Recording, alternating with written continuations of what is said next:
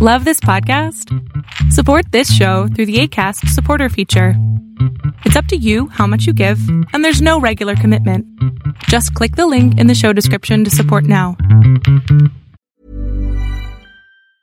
A lot can happen in 3 years, like a chatbot may be your new best friend. But what won't change? Needing health insurance. United Healthcare Tri-Term Medical Plans, underwritten by Golden Rule Insurance Company, offer flexible, budget-friendly coverage that lasts nearly 3 years in some states. Learn more at uh1.com. Want to get a chiseled look in the jawline? Sculpt and shape your jawline with added volume from Juvederm Volux XC. Juvederm Volux XC is an injectable gel specifically designed to be robust enough to improve moderate to severe loss of jawline definition. And it is the first and only hyaluronic acid filler approved for the jawline. Add volume to your jawline for a chiseled look with Juvederm Volux XC. For important safety information and to find a licensed specialist, visit Juvederm.com. That's Juvederm.com. Not for people with severe allergic reactions, allergies to lidocaine, or the proteins used in Juvederm. Common side effects include injection site redness, swelling, pain, tenderness, firmness, lumps, bumps, bruising, discoloration, or itching. There's a risk of unintentional injection into a blood vessel, which can cause vision abnormalities, blindness, stroke, temporary scabs, or scarring. Talk to a licensed specialist to find out if it's right for you. Visit Juvederm.com. That's Juvederm.com.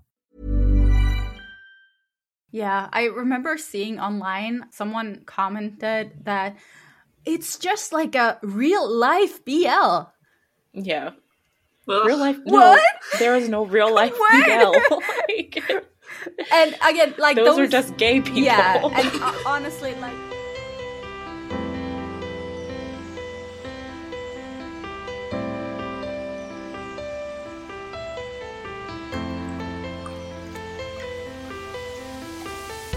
Hi guys, welcome to Lovecast, Boys Love Podcast. I'm your host Pixie, and with me are my co-hosts Alexa and Kayla. Hey. Hello.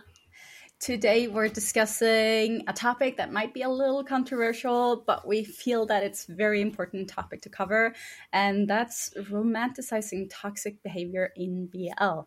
But before we go into it, just a quick note about the content of the episode. This episode contains discussions about sexual assault, rape, suicide, mental illness, violence, emotional and physical abuse, homophobia, and death. If you find any of these topics triggering, please feel free to take a break from listening and come back when you're ready, or just skip this episode altogether. We understand and love you all the same, whether you tune in this week or not. We'll leave links and information to some hotlines and online resources you can check out if you feel the need in the episode description. Please take care of yourself and don't hesitate to ask for help if you need it. So before we get into the main content, we're gonna talk a little bit tea time, and today mentioning romanticizing toxic behavior, we have Love Stage. Yeah, for those who don't know, Love Stage has a reputation. It's an old yaoi, and like old yaois, it was problematic in its time. But now they're doing a Thai remake, and hopefully they've upgraded it, the story. But the real story here is that the first episode has been released. There is nowhere for us to watch it. Yeah. So, and this is the second drama within the last week where this has been an issue, but specifically, I feel like a lot more people were looking forward to this one than the other dramas that had come out without subs. Mm-hmm. And they had asked one of the people on the Love Stage team if they planned to release it for interfans in a live that she was doing, I think. And basically her answer was just well, someone might put it on YouTube at some point, but we're not entirely sure. So it doesn't really seem like they have any definite plans to release it internationally at this point. They released it via Ice Play, right? Yeah, and I know they can be pretty strict with international releases, so I have a feeling that's probably part of it, but Yeah, because like when Why Destiny was airing, they gave us 2 hours on YouTube to 2-hour watch window. it, Yeah. which is so unnecessary. Like the amount of people who recorded it and showed it around to people who couldn't be awake at that time or didn't have the time. Yeah. Like seriously. Yeah. What? There was a lot of things to consider there that they did not consider. I mean, I guess you could say it was better than nothing, but it was not super international fan friendly at all. Not at all. And like the amount of people views they missed out on for doing this. And Yeah. Love Stage is really popular. Like it's the start of BL for a lot of people. Like I remember it was one of my first BLs back in the day, and it has a lot of nostalgic feelings toward it, and it's going to be huge. But like the amount of views they're losing, and views could contribute to them getting bigger sponsors and more money, and why haven't they learned? Yeah, it's just, I don't know. I feel like AIS Play as a platform just does not seem to, I mean, obviously it's a Thai platform, and the reason why it's not accessible to international fans, even with a VPN, is I think it requires like a Thai phone number or something to be able to access it. So they're not even thinking about international fans in the slightest. But, you know, I feel like if the production company behind Love Stage wanted to, there are solutions out there, you know, whether it be the Why Destiny type situation, or there are other shows that have been released on AIS Play that, you know, they've released it a couple months down the line, and that's not ideal. No. But at least it's like we know that they're going to have a release at some point. I feel like at this point it's just going to get picked up by fan subbers, and 100%. that's what's going to happen. Yeah, and I mean, fan subbers don't really have that much work to work with nowadays, because everything is available to international most things fans. do get subbed. That's Yeah. true. So them having the time to pick this up, they will do it right away. Yeah, especially considering the fans behind Love Stage, the fans behind Kauna and Turbo, like they're both strong fandoms between those two aspects. Both fandoms have waited such a long time for this. Yeah, they don't want to let it sit. They want to watch it. So yeah, it was just very surprising because they did release the trailer with subtitles, and they seem to have been pretty receptive to international fans and their promotions and stuff like that, which makes me think it really is just AIS Play that is the main factor that's blocking it from being released. But it does really suck. I was looking forward to it. So like, haven't they watched like what GMM TV is doing? Like how much like they got a boost when they started caring about international fans? Like, dude. But yeah, we can't do anything. The market about is it. here, man. My first thought whenever there's that kind of accessibility is, why wouldn't you want more money, more views, more overseas sponsorship, more fans? Like, it just doesn't make sense from a business standpoint. And I feel like even if it does get released down the line, it's like, is it going to be released on a platform that's accessible? Like, for international fans? I don't know. Yeah, I don't get it, like, at all. I mean, argument could have been that Iceplay doesn't want the Thai fans who would have seen it on their platform watch it on YouTube. But YouTube does have geo-block. And if you just, like, put the episode up an hour after or in the middle of the night for Thai people, days even, they will not watch it on YouTube. They will go to Iceplay to watch it. So it's just for us. It's so easy. There's so many solutions here. Yeah, it's unfortunate. Yes. I guess we'll have to wait and see. Maybe if they get enough backlash, which has happened in the past, you know, shows have gotten backlash and within a couple of weeks have figured out solutions for making it internationally accessible. So maybe that'll happen. But as of right now, we simply have no idea. Nope. So great. And you know, everyone's going to watch it illegally now. So that's no not going to help them either. Yeah. I don't like encourage people to like watch shows illegally and stuff. But if they're not going to make it available, then like, what are you going to do? Yeah. I'm not going to just not watch it ever because it's not available. Yeah. So, yeah. Okay. So on to our main thing. So we wanted to talk about the romanticizing toxic behavior in BL because we see a lot of inconsistencies about people's understanding of what romanticizing toxic behavior is. So we kind of want to make it clear what's actually like toxic behavior and what's just like psychological part of the story. Yeah. Not romanticizing. I think the big thing we want to emphasize, or at least one of the first things I had on my list, or a point I wanted to make, and I know that we all feel this way, is that there is a place in media for portrayal of toxic relationships and toxic people, and not like negative personality traits and stuff like that.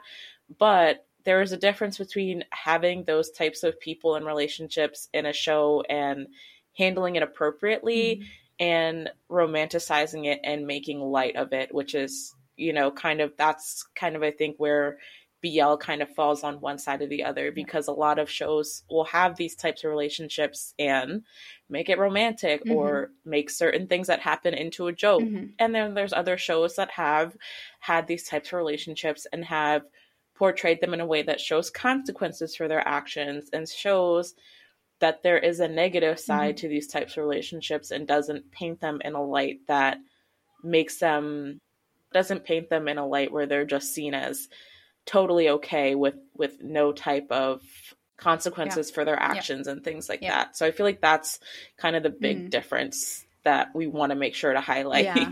And for some background story here, like romanticizing toxic behavior has been historically in BL since the beginning. It's like a huge trope in earlier yaoi, and but people need to remember that back then people were using this as a way to work through their own trauma, which is why you see that, like, especially like people who felt they couldn't express themselves and didn't know like who they were or how they fit into society, and had had trauma with sexual assault and rape and stuff. This was their way to get it out, and that was one like trope to use to get it. And it hasn't been until like recently that people have understood how this affects other people and how you can actually portray toxic behavior without romanticizing it. And so I think that even though back in the day there was a lot of this, I don't think like we should judge people for what they were doing back then. It was a lot of ignorance, and it was also like a lot of trauma, a lot of closed society, especially in Japan. Japan is very much closed society still. So yeah, very well said. That's a really good point to make. And also, I think just remembering that a lot of these issues like a lot of the things we talk about go way beyond just BL and are just a basic problem with media. Yeah. So just having that preface going into this conversation. But of course, we focus on BL because we love BL and we watch BL. 100%. Like, it's an issue all over the board. So, but we're going to bring in some examples from BLs and stuff that we know about. So do you want to start with the first thing on your list, Kayla? Sure. So a big thing, the first thing I thought of that is in many, many dramas, especially older ones, is toxic portrayals of jealousy. So this is like when one character is being so possessive of another to the point where they get jealous when anybody interacts with them. So the main example I thought of for this one is Fa from 2 Moons 2. And I say 2 Moons 2 specifically because 2 Moons is like a blur to me. I don't remember what they did or didn't do in that series. But I do remember in 2 Moons 2, Fa's character was pretty like physical with Wayo and would like pull him around and push him and all of this stuff whenever literally just like his friends were speaking to him, not even like a competitor. Yeah. But yeah. What sticks out to me when you're saying this is the storyline in Why Destiny when, I don't remember the cute small one with the smiley face. I would not be able to remember his name, but I know who you're referring to. Was it Mon? I think it was Mon. Yeah, it's Mon. Sorry. When his boyfriend is going out and he's like, I can't stay out that long and he's not allowed to talk to him. And he has to go wear ugly clothes so that no one else looks at him. And I'm just like, no. No, this is not hot. It's not sexy. It's not cute. Please stop. It's stalkerish. Yeah. Yeah, like I was going to say, for some like examples, one of them was dictating what they wear and them going out with friends and kind of being upset that they're just hanging out or like going to a bar. But I digress. Yeah. Yeah. Yeah, I definitely thought of Bon from My Engineer when we brought this up because I feel like he is definitely a case. There were so many times in that show where, despite having the same conversation with Duen over and over again about how he needed to trust him, his lack of trust in Duen would always lead to him like acting very petty, acting angry with him for no reason and not explaining why, and then just, making Duen question why, what he had done wrong, when in reality it was Bon misinterpreting his interactions with the most random people. Or, maybe if someone, I think there was an instance where like someone was in like flirting with him, but Duen obviously wasn't like picking up on the situation and was not reciprocating in the slightest. And yet he still got angry at him and took it out on Duen. So I think like that kind of thing, like being unrationally angry and not communicating your feelings is another thing that comes with like that toxic jealousy that really pisses me off. Yeah, and this is on the wrong side of romanticizing toxic behavior, because this is like toxic behavior without any consequences to it. Like the biggest example here is Tharn type. And what's his name? I have blocked his name from my memory. I know who you're talking about. Tharn's friend. Long. Yeah, Long. Yeah. I was going to say, is that right, Long? He is, like, he's not even together with Tharn, and he's, like, the epitome of jealous boyfriend to the extreme, with no consequences. To the point of, like, attempted murder. Yeah, no consequences. Not, like, even, like, he didn't, like, get a slap on, like, the brother. I have no idea. Yep. You're so angry you can't even formulate words. Yeah, no, my brain stopped working at the mention of that man. But yeah, and they even did a special episode about them. I did not watch that one, just saying, so I don't know what happened. But yeah, this kind of behavior without any consequences is so wrong and should be called out. Yeah, where they just say like, oh, I'm sorry, I realized I was wrong. And, to some level of jealousy, that is an acceptable, like an apology is an acceptable level of consequence. Yeah. But when it comes to like Long and some of the other examples out there, like there needs to be more to show that that behavior is not tolerable. You shouldn't just get to say, I'm sorry, and keep all of your friendships. Yeah, and but in most of those cases, they don't even talk about it at all. There hasn't been like a character development even. They just continue, like they treat it like it's just like it's cute and it's fun to have a boyfriend who's like psychotic about who you talk to. And that's where it becomes really wrong. Yeah. Yeah, there's never any boundary setting or sitting down and having an actual conversation. Or if they do talk through the one fight, it just happens again with like nothing has changed. Yeah. Yes.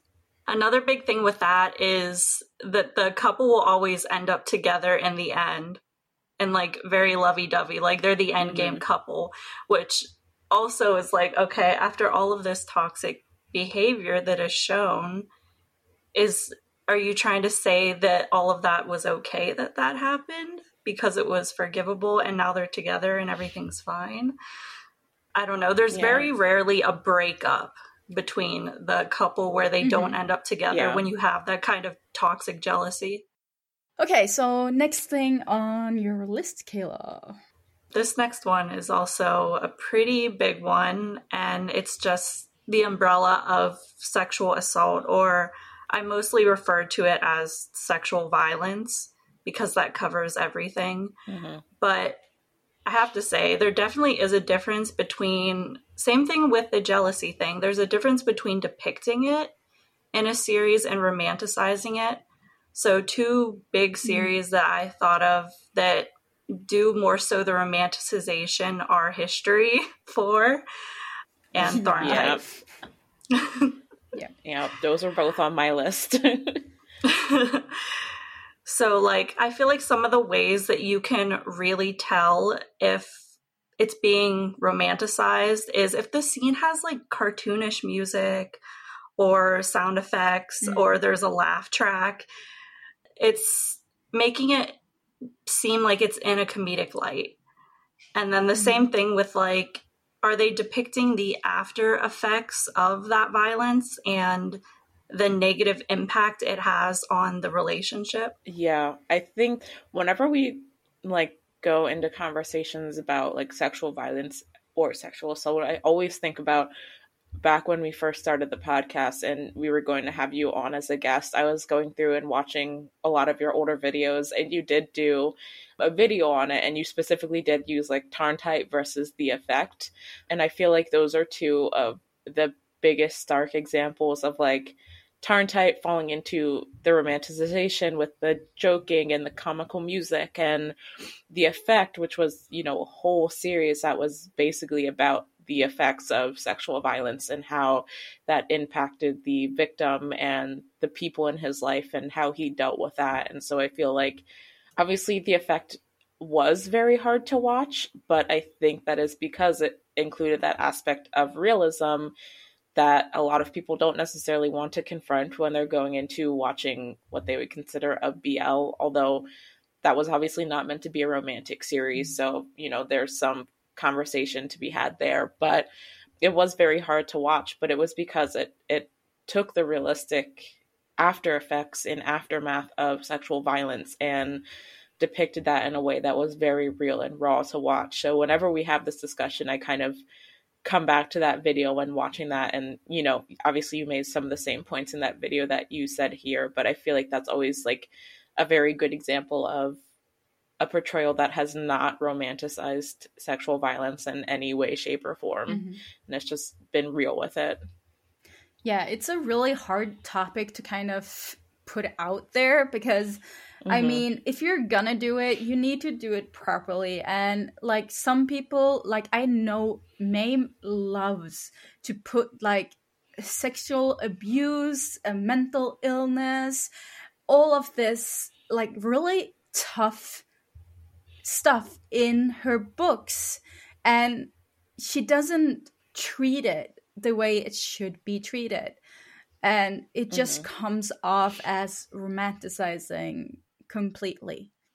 And, like, I'm talking from a person who likes Thorntype, but I can like something and not, like, agree with how they did it. Yeah, that's 100% valid. And I do think that there is something to be said for, like, we've had the discussion before of written work versus portrayed work on television and stuff like that. But I feel like overall, Mame is an example of, especially when it comes to Tarntype, transferring those toxic tropes from the book into media and not at all rectifying the content for a televised platform and for the audience who will be able to access it on television. So I think that's also something to consider as well. But yeah, she's definitely an example of someone who loves to include some romanticized toxic tropes in her works. Yes. And you can say the same about the scriptwriter from History 4 and Make Our Days Count, because, like, no matter how much I love Make Our Days Count, it does have some issues, like the stalking, the forcing, and it doesn't really put any consequences to how Ting is acting. And he's not, like, he's almost like predatory in the beginning. Yeah, that was one that I really, after we did our episode on History 4, someone had left a comment about how Ting was not that much different from some of the characters in History 4, and it like really made me think. I was like, oh shit, you're right. Yeah. I love that drama. I mean, I know it's a very loved BL drama aside from the ending, obviously, but yeah, his behavior, especially early on when he was trying to pursue Yushigu, was just not good at all. And I mean, like, Make Our Days Count came out at a time where there wasn't that much of a spotlight on these issues. So you can sort of, like, forgive it. But History 4, who came out, like, after... in 2021. Yeah. Not okay. But it does show that the screenwriter is the actual problem there. Yeah, there's been no growth over the years. Yeah, no understanding of the community at all. Yeah, that's another thing to always consider. Like, obviously looking at older media, we are going to have criticisms of it, but media, and this is like we said before, even going outside of BL into general media as a whole, has changed so much, even from 5 years ago to now. Like, I don't know, a huge example of a television show that is not BL related that I think would never be able to go on the air now, but was huge at the time, is Glee. So like, this is something across all platforms, or it's like, you think about stuff that aired even in like 6 years ago in 2015, 2016 compared to now, and it's just, you know, you have to take the older works with a grain of salt, but I think there is still a place for criticism in them. Yeah, I mean, you can use them as examples to what you're supposed to not do. And that doesn't mean that you need to trash the shows. I mean, like, you can disagree with how they do it and still like the show because it gives you nostalgic feelings and whatnot, but it doesn't age well. Exactly. Yeah, there's like a place for, you know, being able to criticize, but also understanding the time that it was made and the way that media was being made at the time. So, you know, I think that's always important to note when we're talking about these kinds of things. Definitely. I also want to mention I did reference this in my video I made back then, but there was a study in Thailand that was done where they surveyed university students. And one of the questions they asked was, what constitutes rape? And through the answers, they found that licorns heavily influenced a lot of the misinformation that people had on sexual violence. Yeah. So I feel like that's just another indicator that media is very influential, and what you're watching is very influential.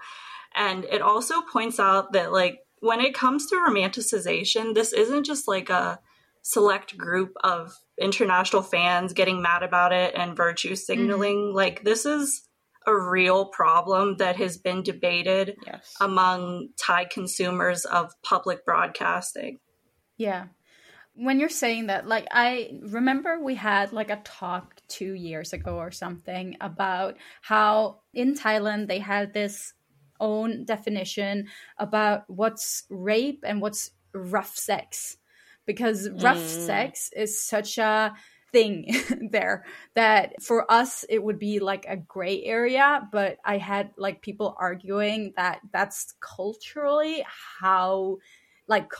okay there, like rough sex is normal, they like it's a thing. But after that, I was just sitting here and thinking, like, okay, is that something the men decided was a thing? Yeah. Or, and just like... True. Women can't speak up, or the younger ones can't speak up, or like that's society. Like, yeah, I mean, I understand that they had like all these arguments for rough sex and what it was. And like, it was basically like, even if your partner said no, it was construed as Like, yeah, they still wanted it. A no isn't a no. They're your partner. So you kind of go at it roughly. And it's... And they, like, okay, they're saying it's a cultural thing, but I think it's more... patriarchy? Yeah, it's the patriarchy. Yeah. They need growth in the country. And the women aren't getting their voices out. So it's usually, like, the men... But I'm not saying I'm an expert at this. I have never even stepped foot in Thailand. I will not put like my foot down on this at all. But yeah, that's the general thought that I got after that conversation. Yeah. I think, obviously we want to consider things from a cultural perspective, and we are all three people from Western society, Europe and America, who don't necessarily understand Thai culture to that extent, but there are some things that are black and white, and sex without consent, in my eyes, no matter where you're from, is rape. And that's something that I will stand by, and I don't want to disrespect the Thai culture and the meaning of different terms for them, but I definitely think there are some things that have, when it comes to sex, there are things that have been normalized for the sake of men in the society and their needs in sex, and terms like rough sex and stuff like that, I feel like would definitely fall into that category, because hearing, even if your partner says no, that to me is rape. If your partner says no, that to me is rape. And that's something I will believe no matter where I go in the world. So I don't know. I feel like there's certain things when I'm considering my values that are just black and white, not to disrespect any other culture. But yeah, obviously we are not speaking from a place of understanding the Thai culture fully, and we never will. But there are some things that I'm just like, I feel like that's wrong no matter where you are in the world. But, Yeah. So when I was growing up, like I'm 30. So obviously this was a while back, but when I was a teenager, it was sort of understood that women, you're not supposed to complain when men touch you. Like, they're not like removing clothing or anything. So if they like grab your boobs or your ass, or like, you should just laugh and just take it, or like, that's the general idea that we got like put into us. Like, Yep. That happened a lot. And I was adult, like I was late 20s before I understood that it's wrong, and that I was so uncomfortable so many times when stuff happened to me. And I'm not going to even talk about all the stuff that happened when I was a teenager, because it even me thinking back at it, just like, it gives me anxiety. So yeah, I think it's really hard when you grow up and you look back on your youth and think about things that happened, and you're like, oh, that was right. Actually not an okay thing that happened. And I think, bringing a gender perspective into it, when as women or assigned female at birth people.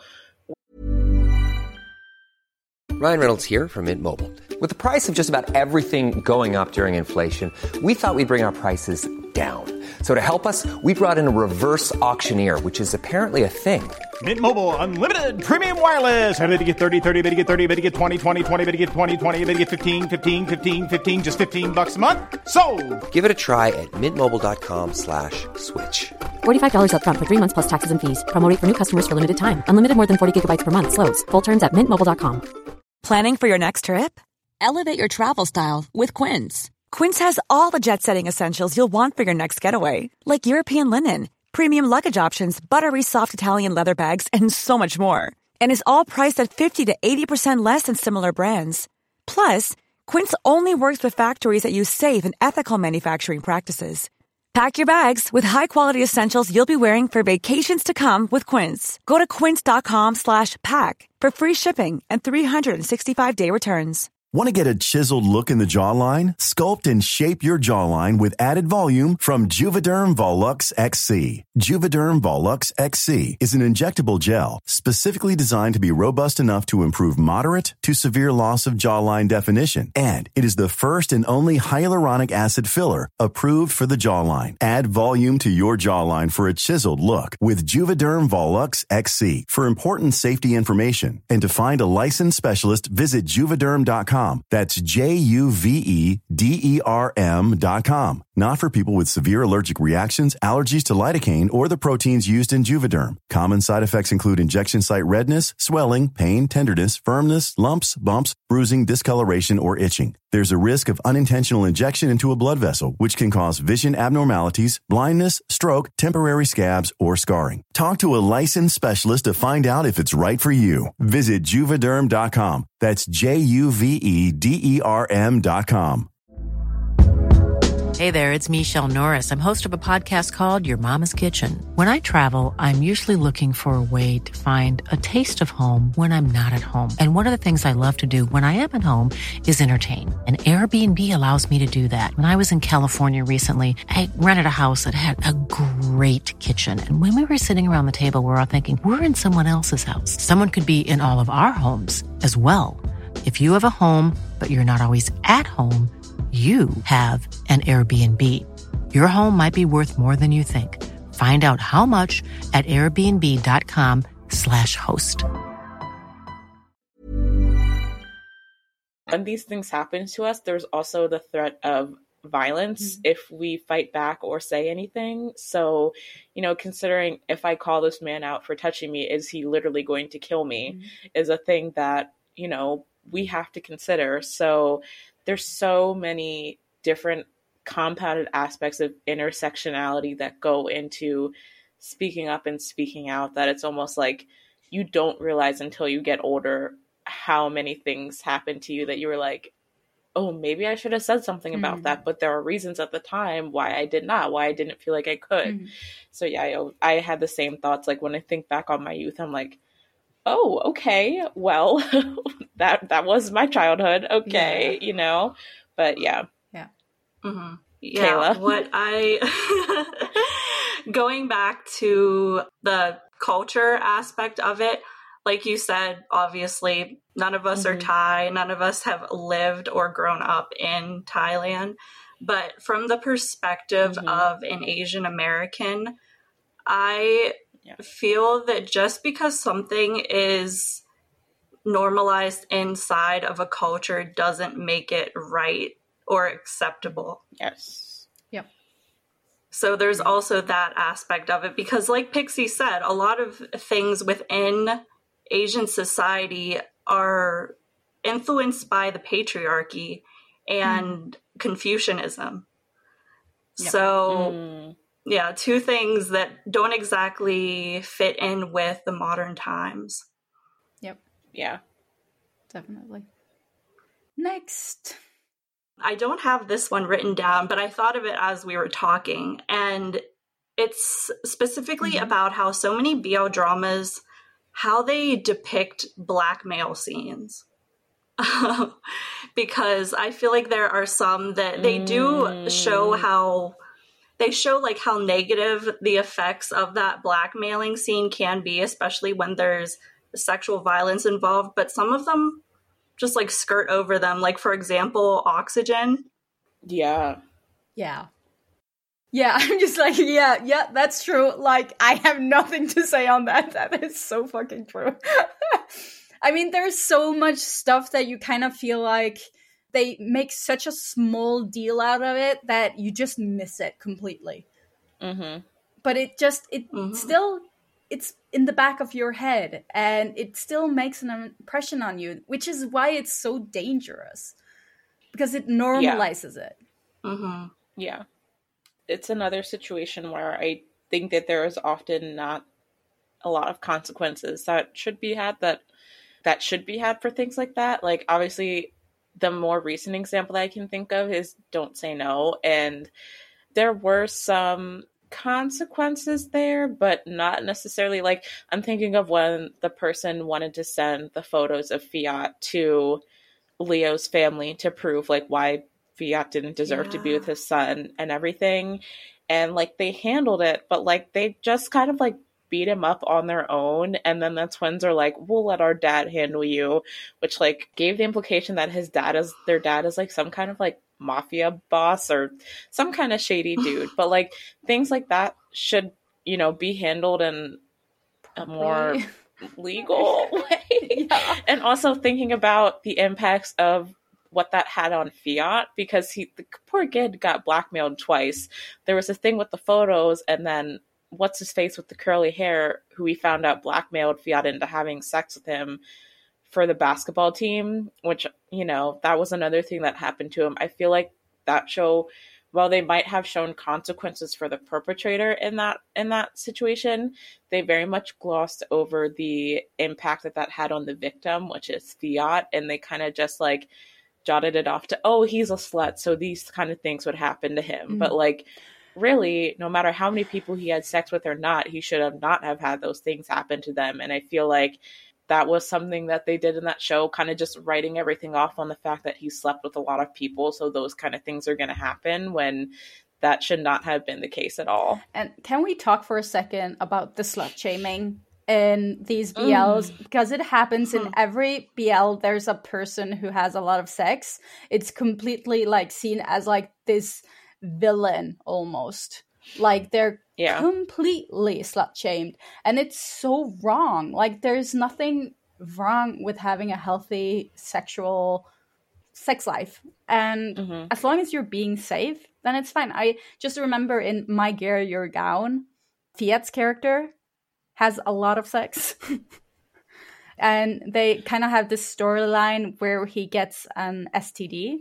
I think it's a really bad one. I don't remember a lot from that show. I just remember Fiat.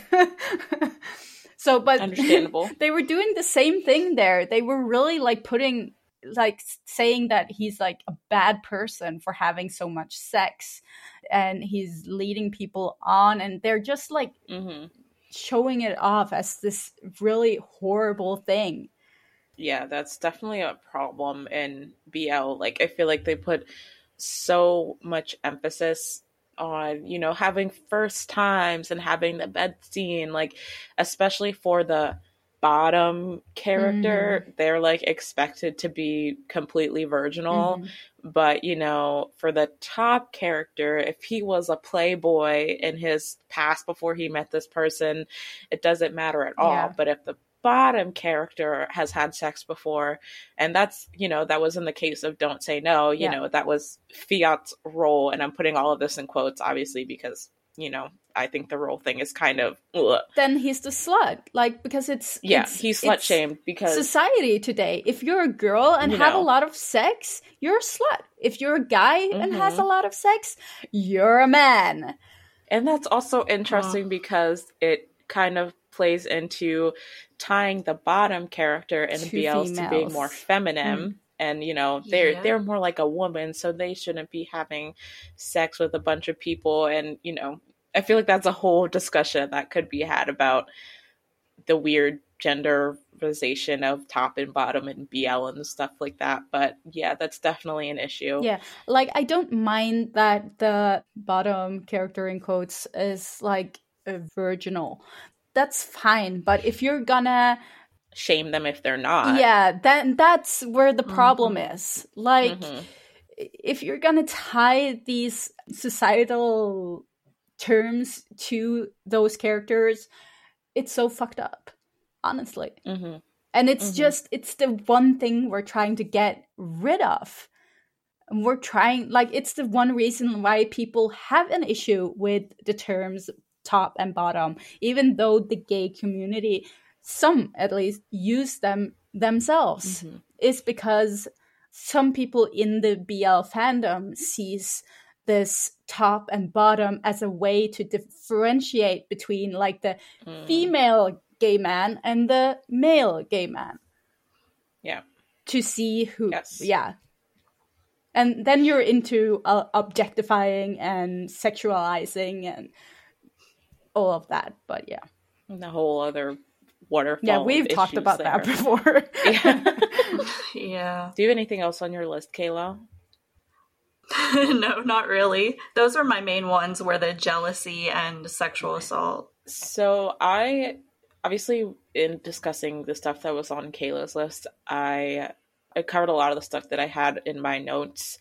One of the things that I really wanted to touch on is how we touched on before about how you can clearly see the influence that media does have in real life. As much as we want to believe that people can separate what's happening and what they see in a fictional television show versus how they perceive people in real life, we know that's not the case. And I feel like in the BL fandom a lot, we've seen people taking, things that happen in the BL fandom, whether it be, having the top and the bottom and stuff like that, and trying to take that into real life, whether it be to the actors, commenting on random people's social media profiles that may happen to be, LGBT couples, or just, doing a video with another guy. People will be like, wow, this is so BL type thing. So I think, we have seen examples in the BL sphere of how people struggle to separate fiction and reality.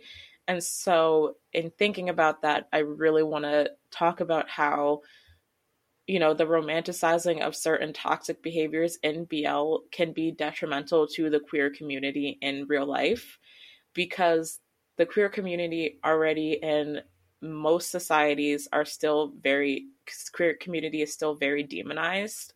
Gay men in particular are often portrayed as very predatory people. They kind of will come on to you, and even if you're straight, if they want you type thing.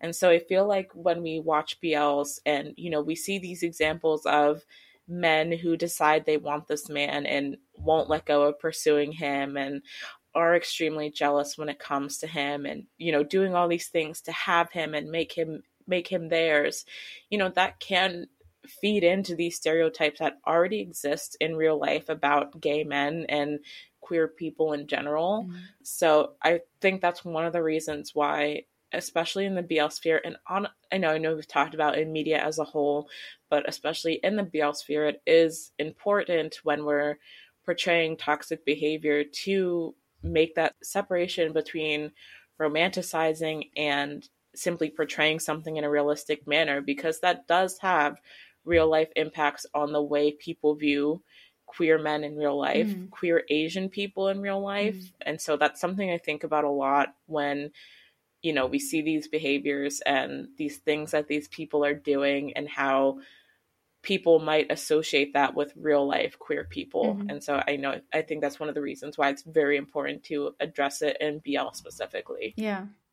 I know when you were talking about that, I got this thought in my head. You know how, like, in the past, probably still, a lot of media is portraying the whole about having like a gay man who's your best friend when you're a girl, mm-hmm. and like sort of putting them in like a place of being the pet to the straight woman, mm-hmm. and mm-hmm. how that like translated into actual people like desiring a gay best friend. Yes, like, and saying that as best friend. Like, mm-hmm. I've seen people say this on the internet, that I wish I had a gay best friend. Mm-hmm. I am looking for a gay best friend. Like, what?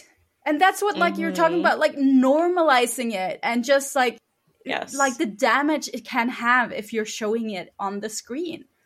Yes, that is a very good example of that. And, that is something I see a lot, and it does still happen, if you find out, a straight woman finds out someone is gay, and then she's like, oh, well, we can be best friends mm-hmm. now. You do see that stuff happening. And obviously I'm not a gay man. Mm-hmm.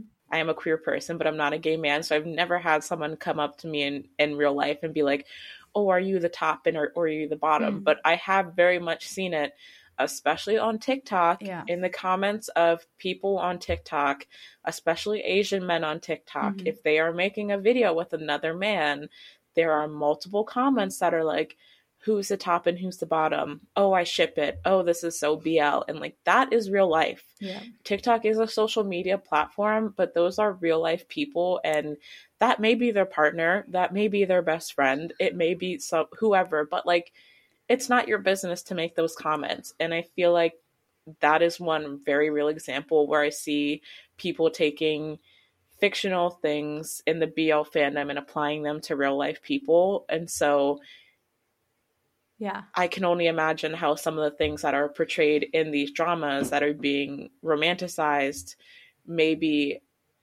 leaving an imprint on their minds about how they view gay men and queer people. Yeah. So, yeah. Yeah, I remember seeing online, someone commented that it's just like a real life BL. Yeah. Real life? What? No, there is no real life BL. Like, and again, like those are just gay people. Yeah, and honestly, like, to this person's credit, like, they're probably young, they probably don't understand, but this is like a narrative that like people were calling this person out.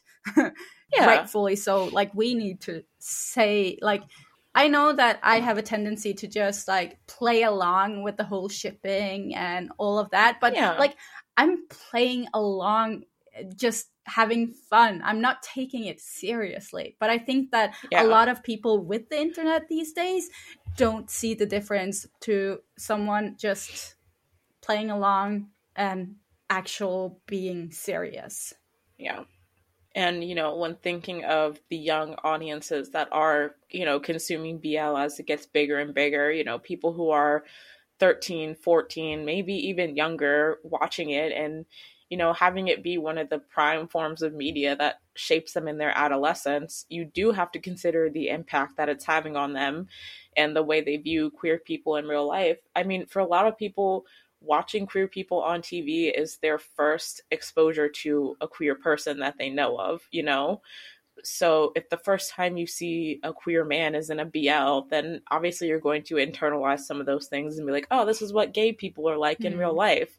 And you can hope that they will grow out of it as they learn and do more research. But I think that does emphasize the importance that it is to portray queer people in BL in a way that is respectful to them and not, you know, portraying them as predators and monsters and romanticizing toxic behaviors that, yes, they do happen in real life in some instances, but it's not always gay people and it's not all gay people. So, you know, I think that's kind of where the issue comes in. Yeah.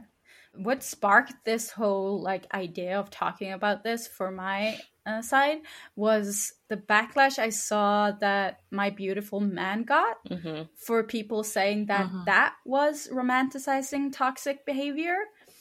And I had to go into myself and just like, are they? But no, I mean, they are not. And there's a real difference between them like having like this psychological issues and how they work through it, how they show it. It's clearly not okay. They're showing it like these two men clearly have issues, and it's not putting a pink bow on it, pretty music, and just glancing over the issues. Yeah. Which is why I think like My Beautiful Man did a really good job at like showing something a little less fluffy without it like, because I think it doesn't like have a lot of skinship and stuff like that, but it's still not fluff because of the psychological aspects to it. And I think that we need more BLs that show more of a darker side of the world without having a lot of sex and kissing. Yeah. I mean, I don't mind the sex and kissing if they do it properly. but like we need some stories that actually have a story to it. Yeah. It's just, for me, a lot of the BL that's come out lately has been very, honestly, boring. Even though it's not like fluffy or anything, it's gotten a little boring because they're not taking on like a topic that's a little more hard to portray. and to do it properly, they're taking the safe route because they know that's going to get them views. So, yeah. Yeah. And, we have seen so many fluffy BLs that have tackled hard topics in a way that is making light of them. So, I feel like that's really the difference between having a show that has depth in it for purpose and for showing the different aspects of those difficult topics, and just throwing it in there for the sake of comedy. I don't really know why they put these difficult topics in there, just to, make light of them and stuff like that. But yeah, I think there is a place for shows with more depth and that tackle darker topics, and boys love. And, we have gotten a few, like My Beautiful Man is definitely a great example of one that's done it well. But yeah, there definitely needs to be more of it out there. My Beautiful Man is just such a good example, because the way that they frame the toxic behavior in that show is great. Like, I always think of the scene where Hira, I think it is, he has this like vision of himself like shooting up the restaurant. And I'm like, stuff like that is so good, because it really lets you see into his mind and not just have him be like this shallow character who is just, I don't know, being stalkerish to be stalkerish. Like, you see that his actions do have consequences. Yeah. And he has like a lot of mental issues and that he needs to overcome to even have a relationship with each other. Both of them do, honestly. So it's such an interesting journey, just seeing how these two characters evolve over time. And like, honestly, my only like thing about that show is that it should have been longer. Yeah.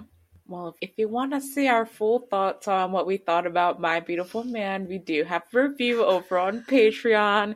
So short plug for the Patreon. It's over there at the Lovecaster tier and above. So we spent like 20-25 minutes basically going into more depth about what we briefly touched on there. Yeah. So that's that. A quick plug for quick podcast plug in there. But darling Heather brought something to our attention that we haven't touched on that kind of falls into talking about toxic behavior and romanticizing toxic behavior and calling out toxic behavior, and that would be Call It What You Want. So, I think, and we've talked about the show before and how we feel about it, but there is something to be said for a show that kind of uses things that have happened to real people and really exist in the industry as a way to gain views. Yeah. And I think that's another reason why shows might, include depictions of toxic behavior, because it's shocking and, people want to see something. Yeah, clickbait. People want to see something dark and dark happen. And, this is an example of where there was a lot said about what the show would address, and then in the end, nothing was really addressed. So I think, that is something to be talked about, the use of real life trauma and a real life victim story and turning it into fictional media and what that can mean for the person who experienced that. And also other people who might have tuned into the show expecting to see something real and raw that they did not necessarily get delivered from the show. I don't know. Yeah. I have a lot of feelings about that show. I have a lot of feelings about that show, and none of them are polite. So I will say this, that I do really think that a lot of people are seeing that show as a call out to the dark side of BL, like they said it was, without thinking about what it actually was, which was a show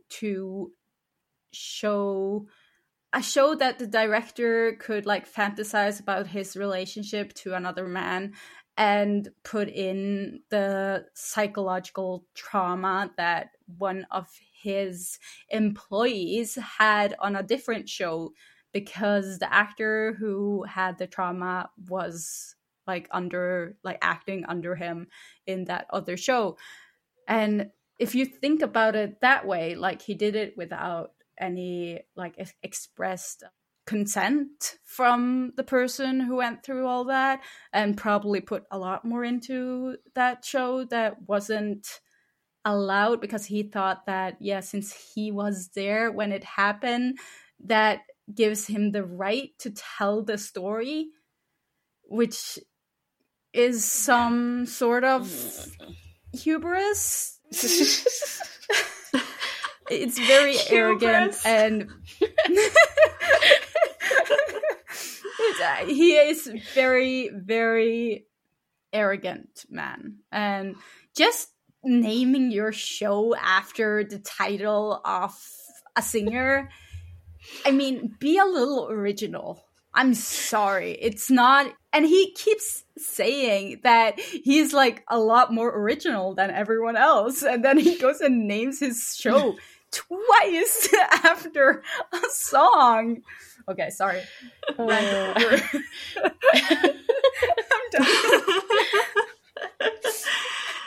I also, the whole going into it saying that you're going to expose the BL industry feels very disingenuous when you look at how the mental health aspect of the show is portrayed, and how the sexual violence in it, like, I don't know, it's very harmful to try to push this narrative that love can cure your mental illness. And I hope that no one watched that and felt that that should be normalized in the slightest. Yeah, that's just like Type in Thorn Time. Yeah, we're going back to this. Just like Type, when like his love for Tharn makes up for his trauma when he was raped as a child. Yeah. How? Yeah. Yeah, this idea that love can conquer all, and BL, like anything that they've been through, is definitely another thing that's heavily romanticized. Love can do a lot, but it cannot fix your trauma. Yeah. It cannot cure your mental illness.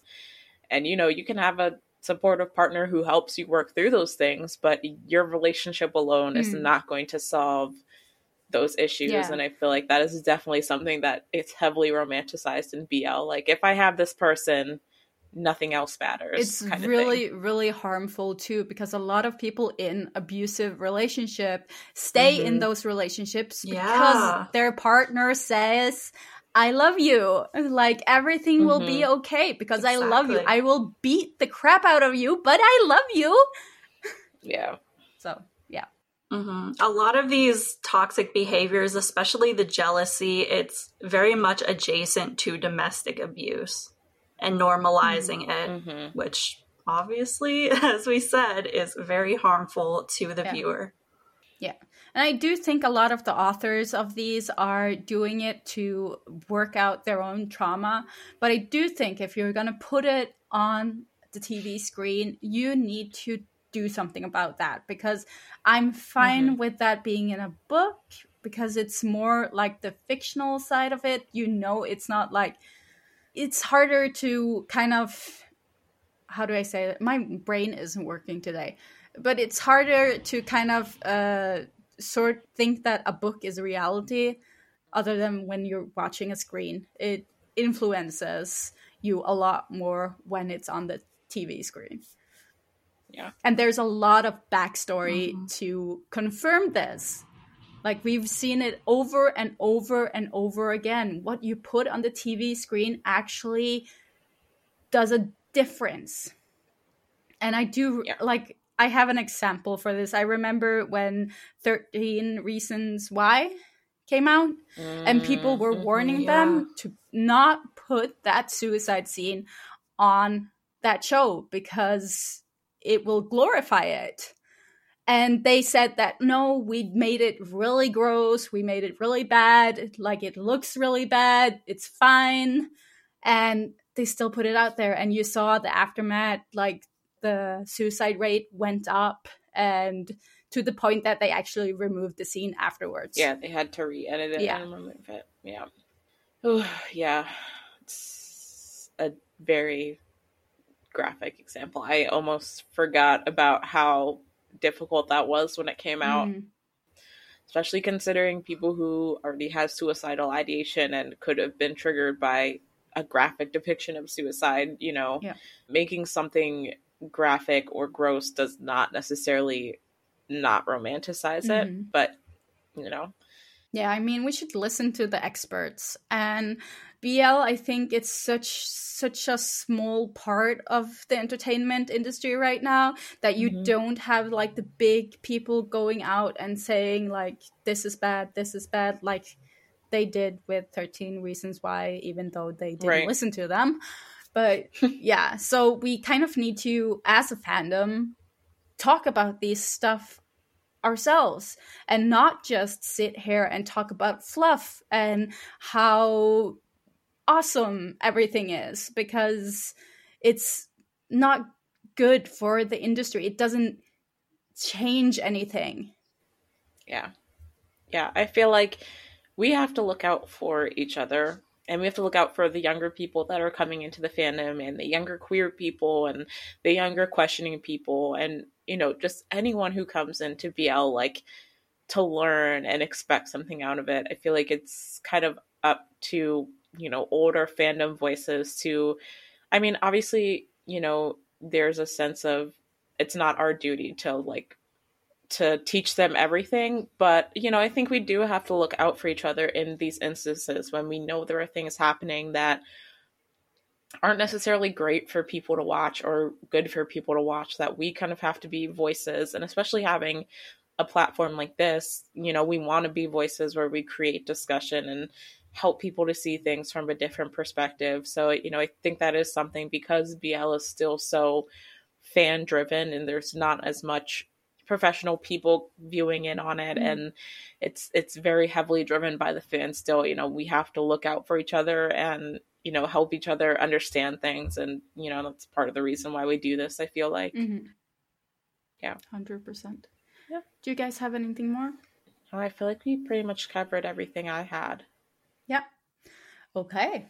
Then that's it for our episode this week. If you enjoyed this episode, please rate, review, and follow us on Apple Podcasts and Spotify. Subscribe to our YouTube channel, follow us on Instagram, Twitter, and TikTok, and share this episode with your BL-loving friends. Did you know we have a merch shop? You can find it at lovecastpodcast.com. We have shirts, we have stickers, we have hoodies, just like the one you saw on Pan in our episode with him. I have one on right now too. Yes, it just came in the other day. Yes, get your ship together. And finally, if you'd like to support the podcast and help us to continue creating and releasing episodes, you can join our Patreon, where you'll receive exclusive access to extra content like Kayla's reaction videos, my audio chapters of BL novels, Alexa's character analysis videos, behind-the-scenes clips from interviews, and podcast recordings that didn't make it into the final episode, and more. Thanks again for joining us this week, and don't forget to jump into the Discord server or share your thoughts with us in the comments below. So until next time, bye! Bye-bye!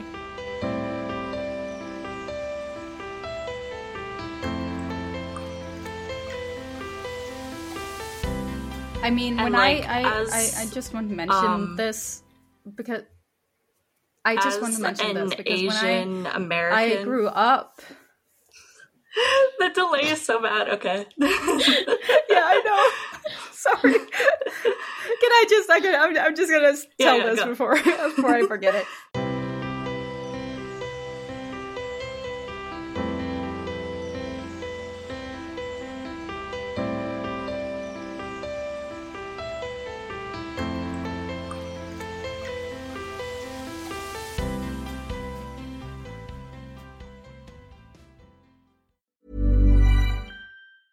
Want to get a chiseled look in the jawline? Sculpt and shape your jawline with added volume from Juvederm Volux XC. Juvederm Volux XC is an injectable gel specifically designed to be robust enough to improve moderate to severe loss of jawline definition. And it is the first and only hyaluronic acid filler approved for the jawline. Add volume to your jawline for a chiseled look with Juvederm Volux XC. For important safety information and to find a licensed specialist, visit Juvederm.com Juvederm.com. That's JUVEDERM.com. Not for people with severe allergic reactions, allergies to lidocaine, or the proteins used in Juvederm. Common side effects include injection site redness, swelling, pain, tenderness, firmness, lumps, bumps, bruising, discoloration, or itching. There's a risk of unintentional injection into a blood vessel, which can cause vision abnormalities, blindness, stroke, temporary scabs, or scarring. Talk to a licensed specialist to find out if it's right for you. Visit Juvederm.com. That's JUVEDERM.com. Hey folks, I'm Mark Maron from the WTF Podcast, and this episode is brought to you by Kleenex Ultra Soft Tissues, your ally to help tackle your allergy symptoms this season. I love the change of seasons, but nobody loves pollen and all those other things floating in the air that make you sneeze during this nice weather. Kleenex Ultra Soft Tissues are hypoallergenic and allergist approved, so fight back against watery eyes and runny noses without worrying about irritating your skin. For this allergy season, grab Kleenex and face allergies head on.